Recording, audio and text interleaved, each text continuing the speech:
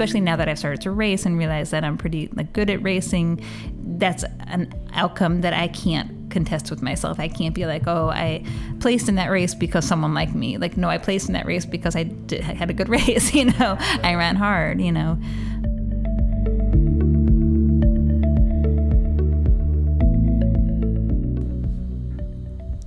Hello. Welcome to Chill Track Friday. It's Ali. I'm Ann. What's going on this week? Well, I haven't seen you in a while, so it's nice to see you. I know. I was yet again traveling for work. I had a lot of Cafe Nero while I was away. Wait, Cafe Nero means you were in London. Yeah, I was doing my expense reports, and there was a list of charges for Cafe Nero. So as soon as I landed at Heathrow, then at the Paddington station as I was getting to the office. So I had a lot of Cafe Nero, and then I brought you back 2 bags upon request. I can't wait to try them. Thank you. Yeah. One thing, I was really offended that you didn't want my A to Z, that you didn't want a paper map. Yeah, you gave me a book. You gave me the A to Z to London, and then I realized... Initially, I said, I forgot. I was like, should I tell her that I just forgot it? Then I was like, why are you going to lie? Just tell her you didn't take it because you didn't need it. Because there are maps on phones. Yeah, because #technology. I love paper maps, by the way. Yeah, I do too. I was a huge Atlas / map nerd. I always really? Atlas. Yeah. I'm really surprised. You're really... Yep. But now I'm a digital map nerd. Same thing, just it's in software form. Yeah. So which Cafe Nero location did you go to? I went to the one in Heathrow when you come off and you're going towards the Heathrow Express train. Mm-hmm. Then I went to the one once the Heathrow Express gets to Paddington station, just 20 minutes later. And then a bunch of them, 2 of them, not a bunch. I think there's 2 or 1 in Canary Wharf. Mm-hmm. Went there. I also visited my other location, Taylor Street Baristas.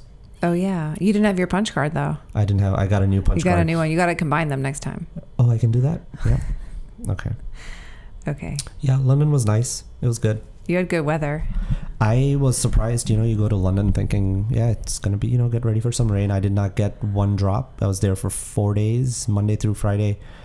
Every single day was about 70 degrees and sunny, without fail, every single day. That was pretty good. I got to visit your old neighborhood. That was fun. Yeah. Exmouth Market. And then it was good. I was recovering from the Brooklyn Half Marathon, so I didn't run at all. And I had the pretty busy early morning schedules at work anyway, so that was kind of a relief to not have to just give recovery a full shot without having to worry about running at all. That's good. Recovery is important. Yeah, recovery is very important. So, we should talk about our wonderful guest we have today. Yes. Who is this person? This person is a good friend and an amazing runner and a talented doctor and mother and all around great, funny person, Dr. Barbara Mann. It's so funny when we know people in one context and not the other. I don't think I've ever called her Dr. Mann. Dr. Mann, indeed. I have a picture of her from one of the gridirons where she had the shirt that had the name, her last name on her shirt. Oh yeah, in the football font. Football font, and I didn't realize she was running in that shirt. So as I was taking a burst mode photo of her passing by, the backside has Mann and it looks so cool. It's so cool. It's great. Well, Barbara is assistant professor of medicine at Mount Sinai Hospital. Her specialty is pulmonary medicine. She's certified in pulmonary disease and critical care medicine, and she got her MD at UMDNJ Robert Wood Johnson Medical School, and she did her residency in internal medicine at Columbia, and she did her fellowship in the pulmonary critical care at Mount Sinai, and she's been with Mount Sinai in New York ever since. And we're going to have a wonderful conversation with Barbara about her running. And we've also got some great medical questions that we've thrown in. Yeah, that's always fun. And you and Barbara have been instrumental to my running journey. And I don't want to tell that story now. Maybe I can just tell it when we were talking to Barbara. So I'm really excited. We're excited to have Barbara on. Let's introduce our guest. Oh, wait. Oh my God, I do this every single time. Back up. We have something really, a little sneak peek exciting thing here is that we have a new initiative that we're going to announce in a couple of weeks, where we're going to have a contest that has something to do with fall marathoning. So stay tuned to our Instagram, and also we will announce probably on the next podcast what our contest is. But it involves our audience participation. Yeah, get excited, nerds. Yeah. Okay, so back to Barbara. Here we go. Enjoy the show. Welcome to Chill Track Friday, Barbara. We're so excited to have you. Thanks so much for having me. I'm excited to be here. Oh, it's great. So you are one of our running buddies and very good friends, and you're so inspiring to so many people, just from so many different perspectives, raising your beautiful daughters and your kick-ass career and your amazing running times. And so thank you. We wanted to chat about your running journey and just kind of how we all kind of got together at the same time. We met in 2016, I think, right? Mm-hmm. Through New York Roadrunners group training, and it's been like such a wonderful journey, and it's been really nice for me personally to have you in my life and someone who's my age, and we run together, and we've had so many funny experiences on our long runs, laughing. So anyway, welcome to the show. Thank you. I have a story. Yes. Can I just start Yes. my own running Please. journey in group training? Yes. So both of you and Barbara, it's our. For listeners who don't know, our group training is usually Tuesdays and Thursday mornings. So when I started, my very first workout was intervals, 400 meters intervals. And I had no clue. I'd never been in a group setting and do that. So that was on a Tuesday. And I tried to chase Anne on the very first one. I was like, oh, okay, that seems like a good pace. And after 4 of those, I was like, nope, don't do that. Yeah. They're way faster than you. And that same Thursday was the tempo run. And I tried to, you and Bobby were running together, and Barbara and Bobby were running together, and I tried to go with them, and I was like, nope, don't do that either. It's way out of your league right now. We'll get there one day, but that first week put the benchmark between the two of you for me. I remember it vividly. I remember what in my head what it looked like on both of those days, and I was like, yeah, that's something to look up to. Thank you. We'll get there one day. Just chase them and you'll get faster, and it's really, really inspiring. So I've told you this many times. I wanted the listeners to know as well. Yeah. Well, it's funny because we were talking with a friend about our podcast, and sort of to speak to how we don't often know who we're inspiring, but your episode is also by popular demand. People want to hear from you. Yes, people want to hear from you. So can we just start from the beginning? I mean, you sent us this really beautiful story that you told us that is your running journey, and we were joking. We were like, well, let's just have Barbara read it. But maybe you can walk us through it, because it's such a wonderful, it's a beautiful story. So Sure, thank you. So I guess I mentioned that I've always been competitive about 2 things in particular, which are school and sports, but I was not very coordinated. So my sports were pretty much things that involved things that I could just, work at until I got better. And that started early on. I remember in kindergarten when we used to play Red Rover, I would be insistent that I won in that game, and in field day in elementary school. And then when we had the presidential fitness test, I really wanted the top award, and I knew I was bad at the shuttle run and chin-ups. So I insisted that my parents buy me a chin-up bar and installed in the basement. And at 9 years old, I was doing chin-ups in my basement and shuttle runs with the blocks that we would build with. I would put them on the opposite ends of the basement and run back and forth to the blocks. So that was kind of the start. And at some point in high school, when I entered high school, I joined the cross-country team for unclear reasons, but right away I was promoted to varsity because there was only 3 older girls and they needed 5 on the team. So me and my girlfriend Cole both joined and became varsity athletes right away freshman year, and that was really exciting. And we were okay for freshmen. It wasn't a super competitive team, but we did all right. And right away the feeling of being considered an athlete and a varsity athlete at that as a freshman, and that feeling of teamwork and camaraderie, it just hooked me right away. So I did okay freshman year and joined winter track and spring track, and that progressed. And then eventually, kind of it took a turn for the worse as high school went on, and I became, went through just the typical awkward teenage years. I had gained a lot of weight at the time, and I think my body was just changing, and the head coach pulled me aside at some point in junior year and told me he thought something along the lines of I had gotten too fat to run, and then I had to lose weight or something like that. And I was so embarrassed and horrified. Sorry, I'm sweating now telling the story. Yeah. But I quit. I just quit. And I joined soccer instead. And I had never played soccer, and I was not particularly good at soccer. And the whole thing just poisoned all of, athletics for me for a little while. Did you, first of all, that's an awful thing for a coach to say. Yeah. Did you share that with anyone? No, what you were going through? Honestly, I had never thought about it until I thought when you guys asked me to do this podcast, and I was thinking through what my running journey was, and it kind of popped up in my memory, but I really hadn't thought about it in decades, probably. Well, so you almost shut it out, right? The word you used was it poisoned athletics for you, and that's kind of, it makes perfect sense. It's kind of a perfect word in terms of, you went to a sport that you said you knew you weren't good at coordinated team stuff or things that require coordination, but you're well, I'm good at running, but at this point I'm losing my form for whatever reason, and the coach says this horrible thing to you, and then it pushes you to a place you're not gonna you're not gonna be good at, so it just kind of multiplies the poison in that term and really ruins it for you. Yeah, it was pretty devastating. Yeah, it was.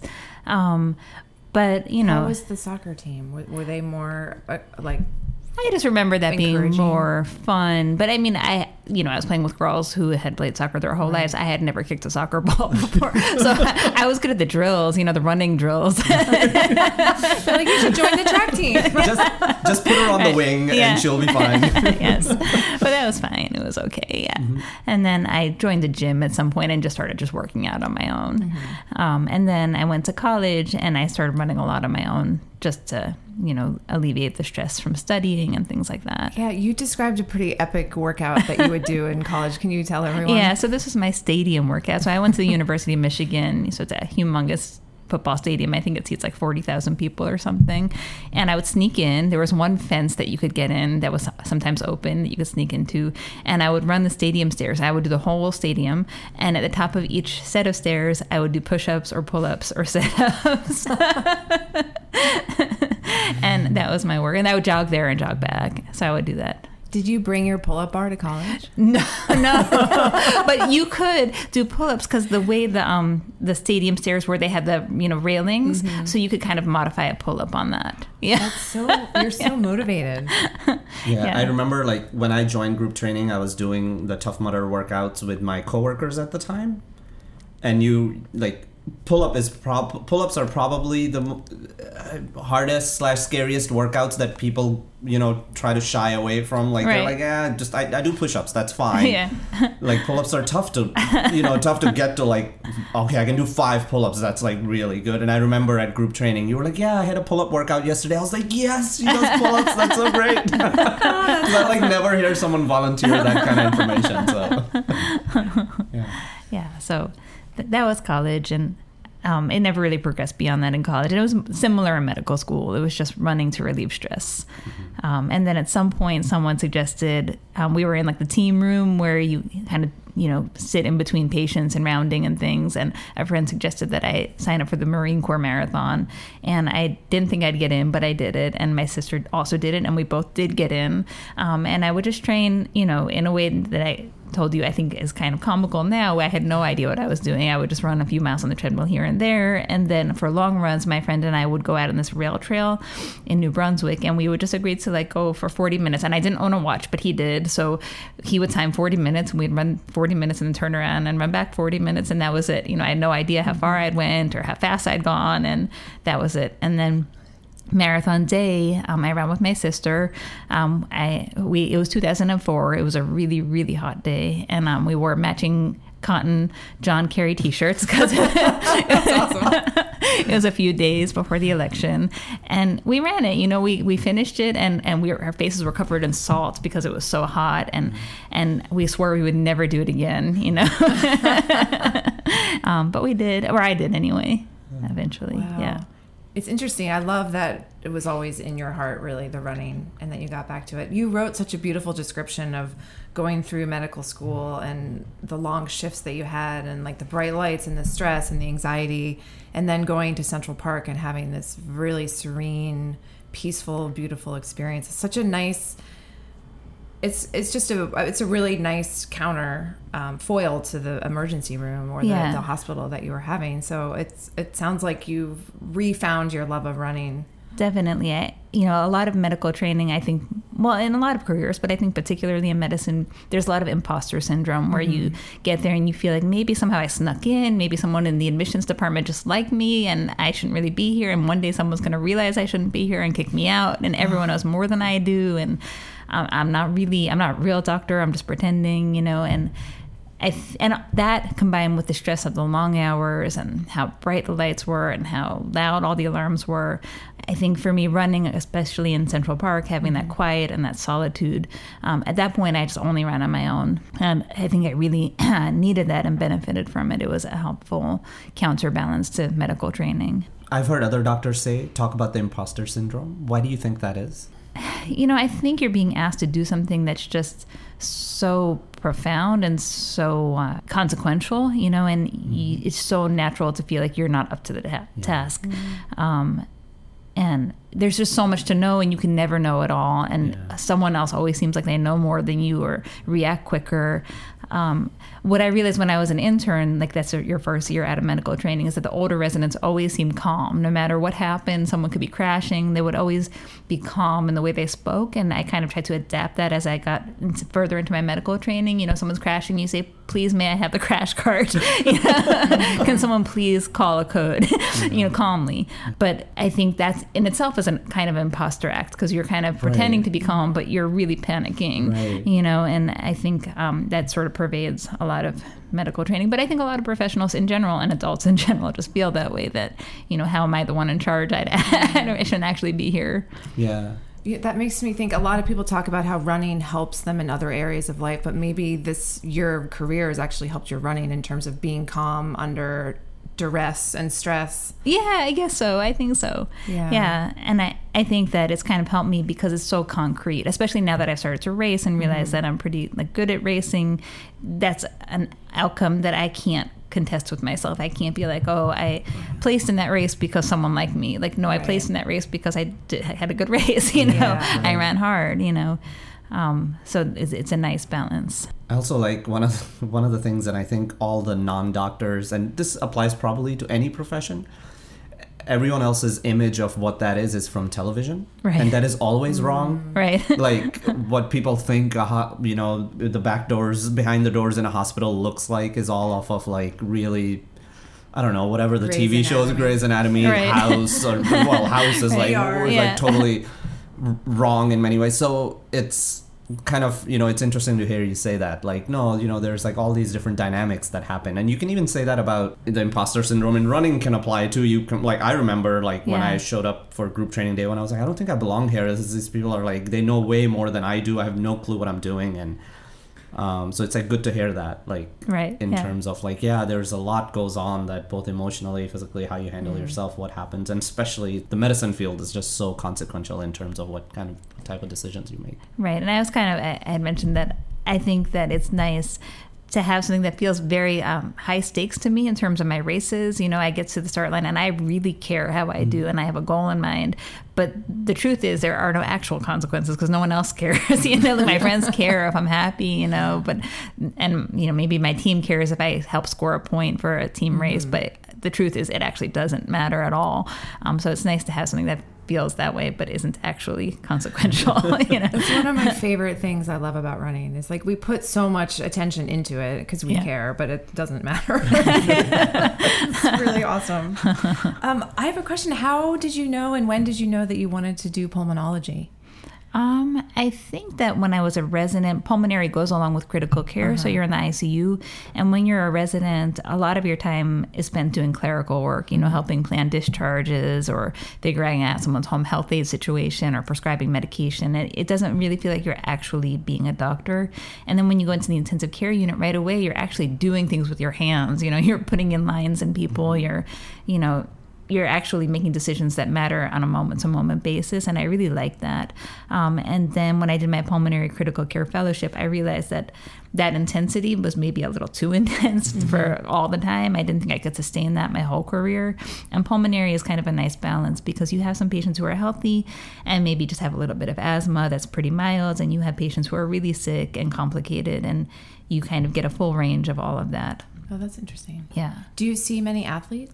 It's interesting. I see a lot of athletes, and I think it helps me understand where they're coming from when they say they feel short of breath. I had a youngish person who was a runner and told me he had run 7 miles, but it didn't feel like it should, and he was short of breath. And I think anyone else who wasn't a runner might have been like, well, you ran 7 miles, you're fine. But he was telling me he ran it much slower and it was much harder, and he ended up having blood clots in his lungs, and so I think that helps. But then also with my older patients, I think it helps because I can sort of push them to exercise. Even if it's not what I'm doing, I can push them to walk for 30 minutes a day or something like that. Wow, that's inspiring. Yeah. Can you actually, this is a little technical, and if it's a boring question, don't. I was going to this. I think you're going to the same question that was in my head. Do you want to ask it? No. Go ahead. Yeah. Can you, from a medical perspective, talk to us about what happens in our lungs when we become more fit, as we go? Well, the truth is your lungs themselves are not doing anything different. I mean, your vital capacity and how much oxygen and air you can bring in and out of your lungs is really dependent on your age, gender, and height. If you're really overweight, then that impacts it because the weight of the chest wall and the belly can decrease your lung capacity. But if that's not the case, your lung capacity isn't actually improving that much. It's more your efficiency that you're extracting oxygen and then depositing it in your tissues, and your heart is pumping. So your lungs, when people ask me what exercises they could do for their lungs, there aren't really exercises for your lungs, barring some extreme circumstances. But for the general person, it's just a matter of becoming more fit in general and not getting your lungs stronger. What comes to my mind is the metabolism of getting things to your muscles more efficiently. That's what happens. Yeah, right? your heart is pumping more efficiently. Your muscles are extracting oxygen more efficiently. You're metabolizing things more efficiently, but your lungs are pretty much just going about their business, Yeah, going about it. It's interesting that you say height has something to do with it. How does height affect the lung capacity? It's just the actual size of your lungs. I see. Yeah. Okay, right. That makes sense. Yeah. We can get even more technical. Yeah. So when you're running hard, let's say a 5K, or no, talk about a 10K. That's a little more soul crushing. Yes, depends. In Central Park, yeah. Like the Lupo Central Park 10K, you're racing it all out. Is there anything different happening to your lungs towards the end of it, like when? Well, in general, I mean, you're just the volumes you're breathing are increasing anytime you're exercising. When you're really hitting that point, though, that's more about that lactic acid building up, and that, and your lungs do play a role in clearing out acid. So you're breathing faster in order to compensate for that, and then you reach a limit at which you can't really compensate further with your lungs and with breathing. So you can be limited by your breathing, but most people, it depends how fit you are, but most people hit a limitation before their lung capacity is what's stopping them. Okay. Oh, that's interesting. So this might, sorry to put you on the spot, but have you had moments or stories or maybe you can break down a myth or two, because you probably hear runners and coaches and people who are not lung specialists talk about things regarding running, and then you're like, nope, that's not true, right? Well, I guess is there a myth or something? I guess the idea of increasing your lung capacity or increasing number of alveoli or something like that doesn't actually happen. You may you recruit more of your lungs while you're exercising because you're breathing heavier, but that's not a permanent change. You're not improving your actual lungs. Yeah. Good to know. Yeah. Well, we've had so many funny long runs. I remember you and I were running one time and we were laughing about just us pushing ourselves so much. I remember you said, if we pulled over at the finish line and had blood work done, it would not be Yes. Well, Actually, I always think to myself, I should know the answer to this question, and I don't. But when I really race all out, like a 5K or a 10K, I taste blood in my mouth. Like I have the actual taste of blood, and I feel like I should know why that is. But I've chosen not to question it. Yes, ignorance is bliss. Yeah. You're like, that's a benchmark. I know I raced well. Yes. I tasted blood. Nice iron taste in my mouth. Yeah, actually, speaking of iron, I've had issues with low iron, and I know a lot of women do, and most don't. Is it really diet related, or is it also just like our born physiology? Yeah, I'm not sure. I mean, it's definitely more with women because women lose blood every month, but and diet related probably too. But I'm not exactly sure why that happens. But it's something I'm more aware of in work. When younger women tell me they're short of breath, it's something that I'm attuned to, and I check a ferritin level often. So then I have this toe problem. My dad's a neurologist, and at our Christmas party, he always like gets these random like, Doc, I got the gout. Do you get a lot of random non-specialty related questions? Yeah, mostly with my family, you know. That's funny. They're like, I got the flu. What do I do? Yeah, well, that I can handle. That's in my ballpark. Yeah. So back to racing. Yeah. So after you did Marine Corps, then that was 2004? Yeah. So you had a few years before you ran New York City. Were you still running during those years? I was. And then I can't remember why I decided again in residency to run another marathon. But that was in 2006. And I did a lot better. My Marine Corps time was 4 hours, 33 minutes.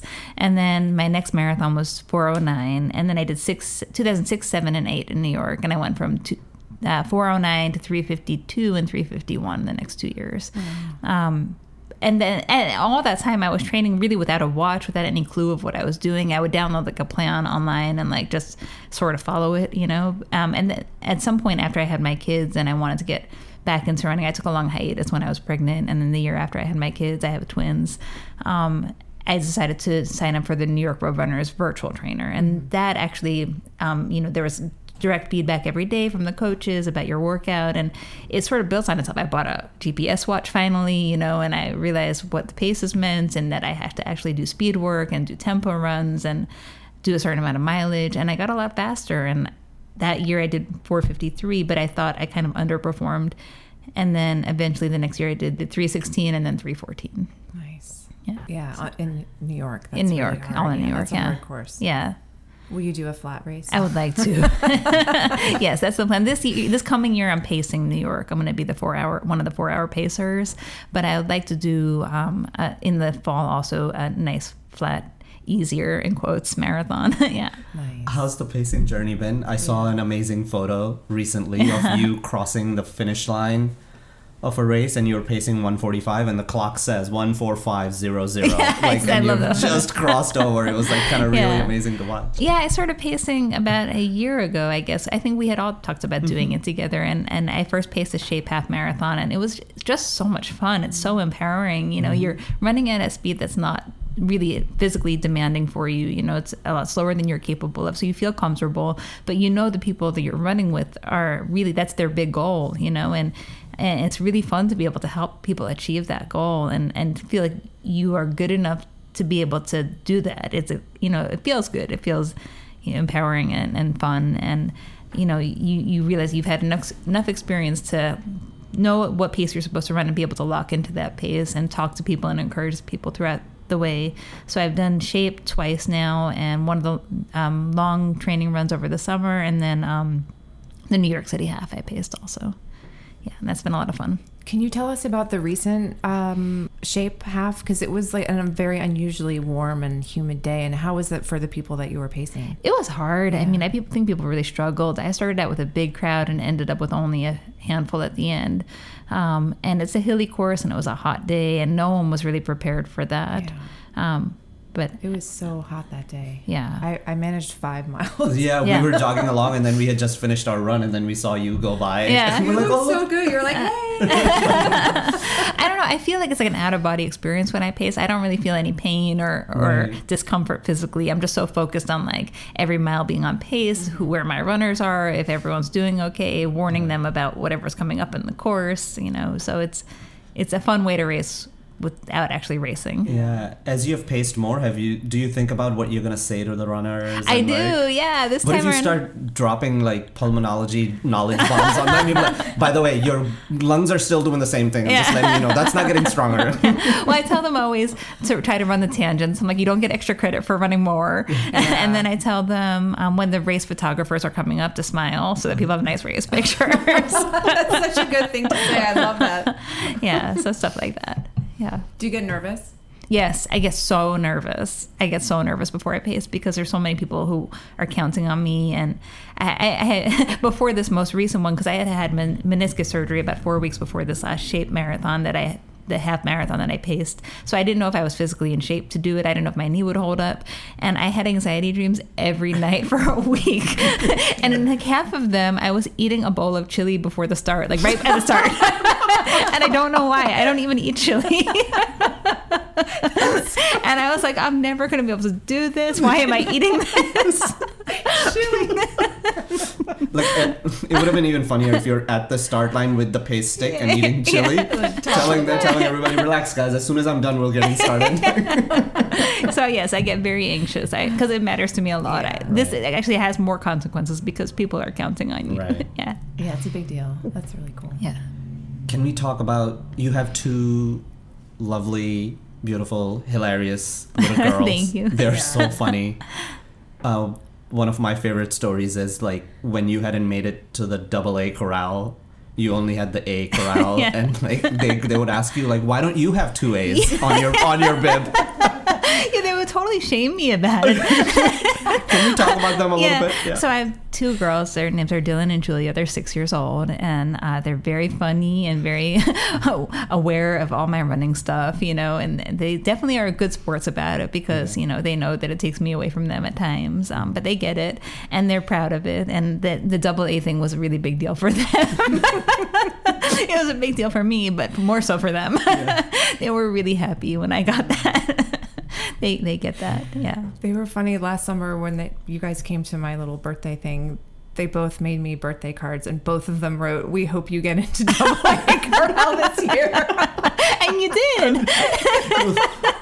Well, both of you did from the same race, right? Yeah. Well, that race, it was a Bronx 10 mile, and my whole strategy that day, Anna, was to keep up with you, which is my race strategy for most races. You do a very good job. But that was a great race. I loved that race so much. It was like it was the peak of my New York City like training fitness, and it was a beautiful day, and the course was nice, and I don't know. It was one of my favorite races ever. The day was perfect. I feel like it was such a gift. We had such a hot, humid summer, and that was just, it broke that one day. And then the next day, wasn't it horrible the next day? It was quite warm the next day, but yeah. Yeah, and I actually remember Roberto Mann, who you had on before. I was talking to him a few days prior because I had done a pretty long run a few days prior, and I wasn't sure what I could do, and I thought maybe I would just like can the whole thing and just run it as a training run. And he was like, "Why are you putting limitations on yourself? Just go. You're fit right now. See what you can do. It's not going to hurt you. So just see." So I was like, "Okay, I guess I'll go for it." Yeah, that's awesome. You had done a 20 miler like 3 days before, I think. Yeah, I mean that's another thing about having my girls is that my training schedule is often a little weird. It's like the weekends. So I am divorced. I share custody. So every other weekend I have my kids, and every other weekend I don't, and that makes it hard to do long runs on the weekends I have them.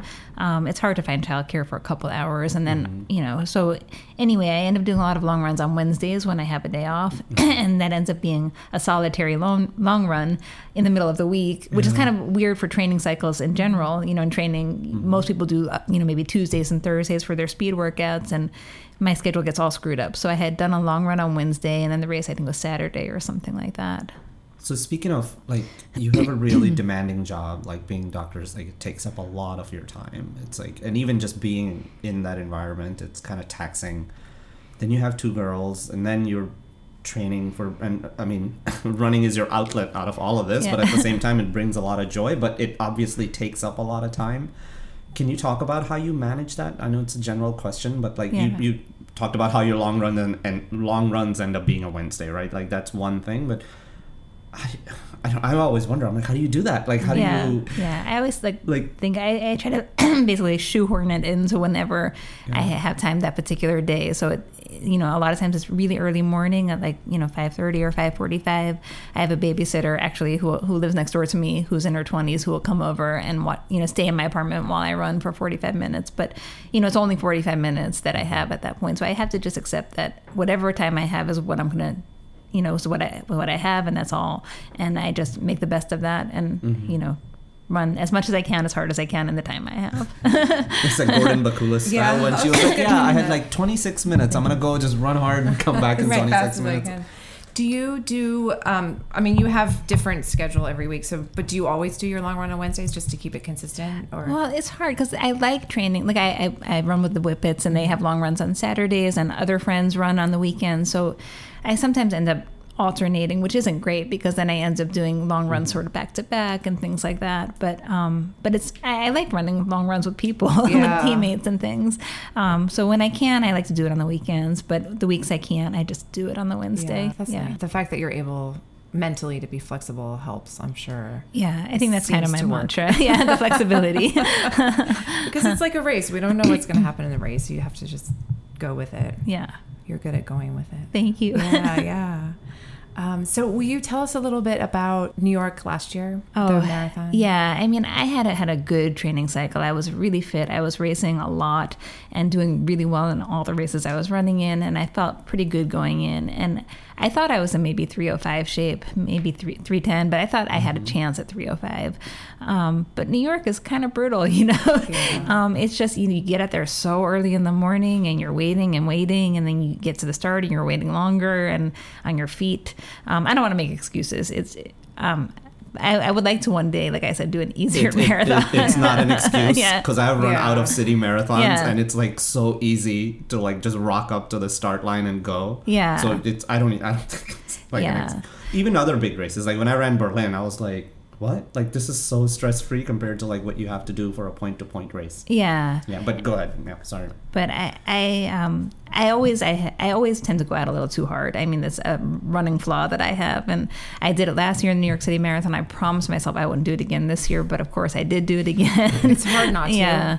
And I do know better. I'm experienced enough to know better than that, but yet it happened again. So for the first few miles, I was running sub 7-minute miles, which was too fast for my goal, and I made it. At least I caught it this time faster than I did last time, and I pulled back. My goal was 7:10 or so, and I got to that pace, but it just wasn't my day. The moment from the first 2 miles, I never felt comfortable. When you get into that groove where you're like, oh, this is, I feel it. I'm in the zone, and I never got there. And I got to mile 16 over the Queensboro Bridge, which actually for me usually is a good point in the race. I love that bridge. I love the quiet after all the crowds. I love that solitude, among all the runners, but you don't have all people screaming at you. And I got to the Queensboro Bridge and I felt awful. I just felt like, I don't know if I'm going to finish this thing. And I did. I gutted it out. I still got a PR. I got to 3:14, but I thought it didn't reflect my fitness at the time. And the last 10 miles were really a beast. Every mile was a struggle. Yeah. And that's early to have every mile be a struggle. Yeah, it was. It felt terrible. Yeah. How was coming up Fifth Avenue? The only thing that got me through actually is I knew that friends from work, my family were going to be there, and then friends from work were going to be at Mount Sinai. And a whole crowd of people were outside of Mount Sinai. One of my mentors at work, Gwen Skloot, she and her fellow who was running with her and a couple other people all came out and cheered for me at Sinai, and that really helped. Oh, that's great. That gave me a big boost. Yeah. I have two things to say about everything that you just said. First, before last year's New York, we had a little sit down, you, me, Ben, and George. Ben and George have been on this podcast before. Ben Delaney, if you're listening. We always have to mention Ben on the podcast. And we were talking about how to run New York. I'd never run, so I was kind of just listening, and everybody was talking about what the strategy should be. And at one point you were I loved your honesty. You were like, guys, let's face it. I'm not going to negative split a race. That's not how I run. It's not going to happen. So that was really good. I love that. You know how you race, right? I really love that honesty about yourself. And then I'm going to just on the podcast bug you again to run wine glass. Yes. Or like a flat marathon. Yeah. To like get that time on time. Yeah, maybe I'll do wine glass this year. I was supposed to do it last year, and then I decided I couldn't live without doing New York again. So I know, we keep saying we're going to run one together. Maybe that's the one we do together. Yes, that would be great. I would love to do that. That would be really fun. What are your kind of 2019, 2020 goals? I know you're pacing New York, so that's an amazing goal. I feel like this year is a little bit weird because of my meniscus tear, and coming back from that has been a little slow, and I'm going to be pacing New York. So I'm not sure about this year. I definitely want to get closer, definitely under 3:10 marathon. I think I have that in me. And I'd like to work on my half time too. I think I can get a little bit lower on that as well. So those are my two big ones. Yeah. How do you, everybody has a different approach, or maybe conceptually everyone's the same when we're going through an injury. Mm-hmm. What is usually the approach, or what you try to do? Denial. I love your honesty. Okay, phase 1, denial. Totally. I don't know. It's kind of new to me. Honestly, I had a really lucky streak for a long time without getting injured, and this meniscus thing has kind of been a little...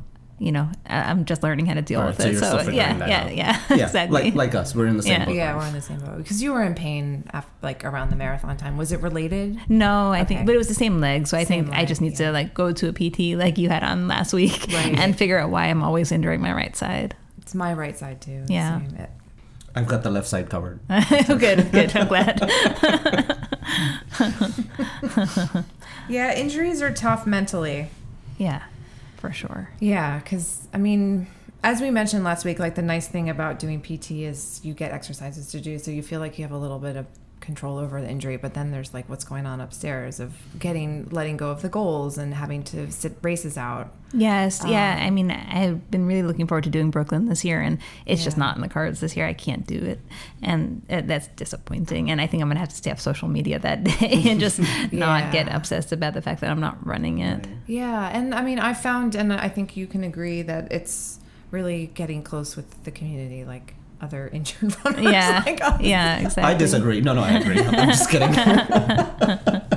No, it is true. It is true. It brings you together in a different way, right? You realize it's just because when you're really healthy and you're running, and you end up bonding towards everyone who's healthy and running. You're doing the thing your entire cycle, and then you really get pulled out of that, and running such a big part of it's not just the running bit, right? With us, with group training, and almost anywhere where these group dynamics built up, we kind of feed off of each other's energy and do all these things, and almost all of that goes away a little bit, and it becomes kind of solitary, if it will. You can try not to make that happen, but it's just inevitable. So you have to kind of live through that, which stretches everything. Yeah, definitely. It's really tough. Yeah. It's an opportunity to catch up on sleep. That's true. And I've been doing that. And reading. Yes. Yes. So at the end of our episodes, we ask our guests if they could offer one training tip to our listeners. Right. I think that mine is just to accept what your limitations are in terms of your life. We're all... people on your podcast are all recreational runners, and we love it and are passionate about it, but we also have, families and careers, and it's just to be flexible. If you have 45 minutes, make the most of that 45 minutes. If, just kind of accept where you're at in terms of your life and what you could fit in, and just go with that, and realize that everyone you see on Strava who seems to be doing the perfect training, no one is doing the perfect training. And also, you can't always compare yourself to other people because you have your own life issues and situation. So just do what you can. I love that. That's so good. Thanks, Barbara. Thanks for having me. Yeah. Thank you so much. Yeah. I started my story in the beginning that you two have been really instrumental in my running journey. So I'm glad you're here today. Thank you so much, Barbara. Oh, thank you. Yeah. I know. Likewise. I remember one of the first times we started. I know we're supposed to be wrapping up. No, this is our D-wrap. Yeah, the love gram at the end. I remember I was doing Tuesday group training and you were doing Thursday, and then the second session I did Tuesday and Thursday, and I remember you came up to me and you said, "I recognize you from the starting line." That's right. And then we just started running together. You know what? Really cool. The podcast's not over. I have one other question.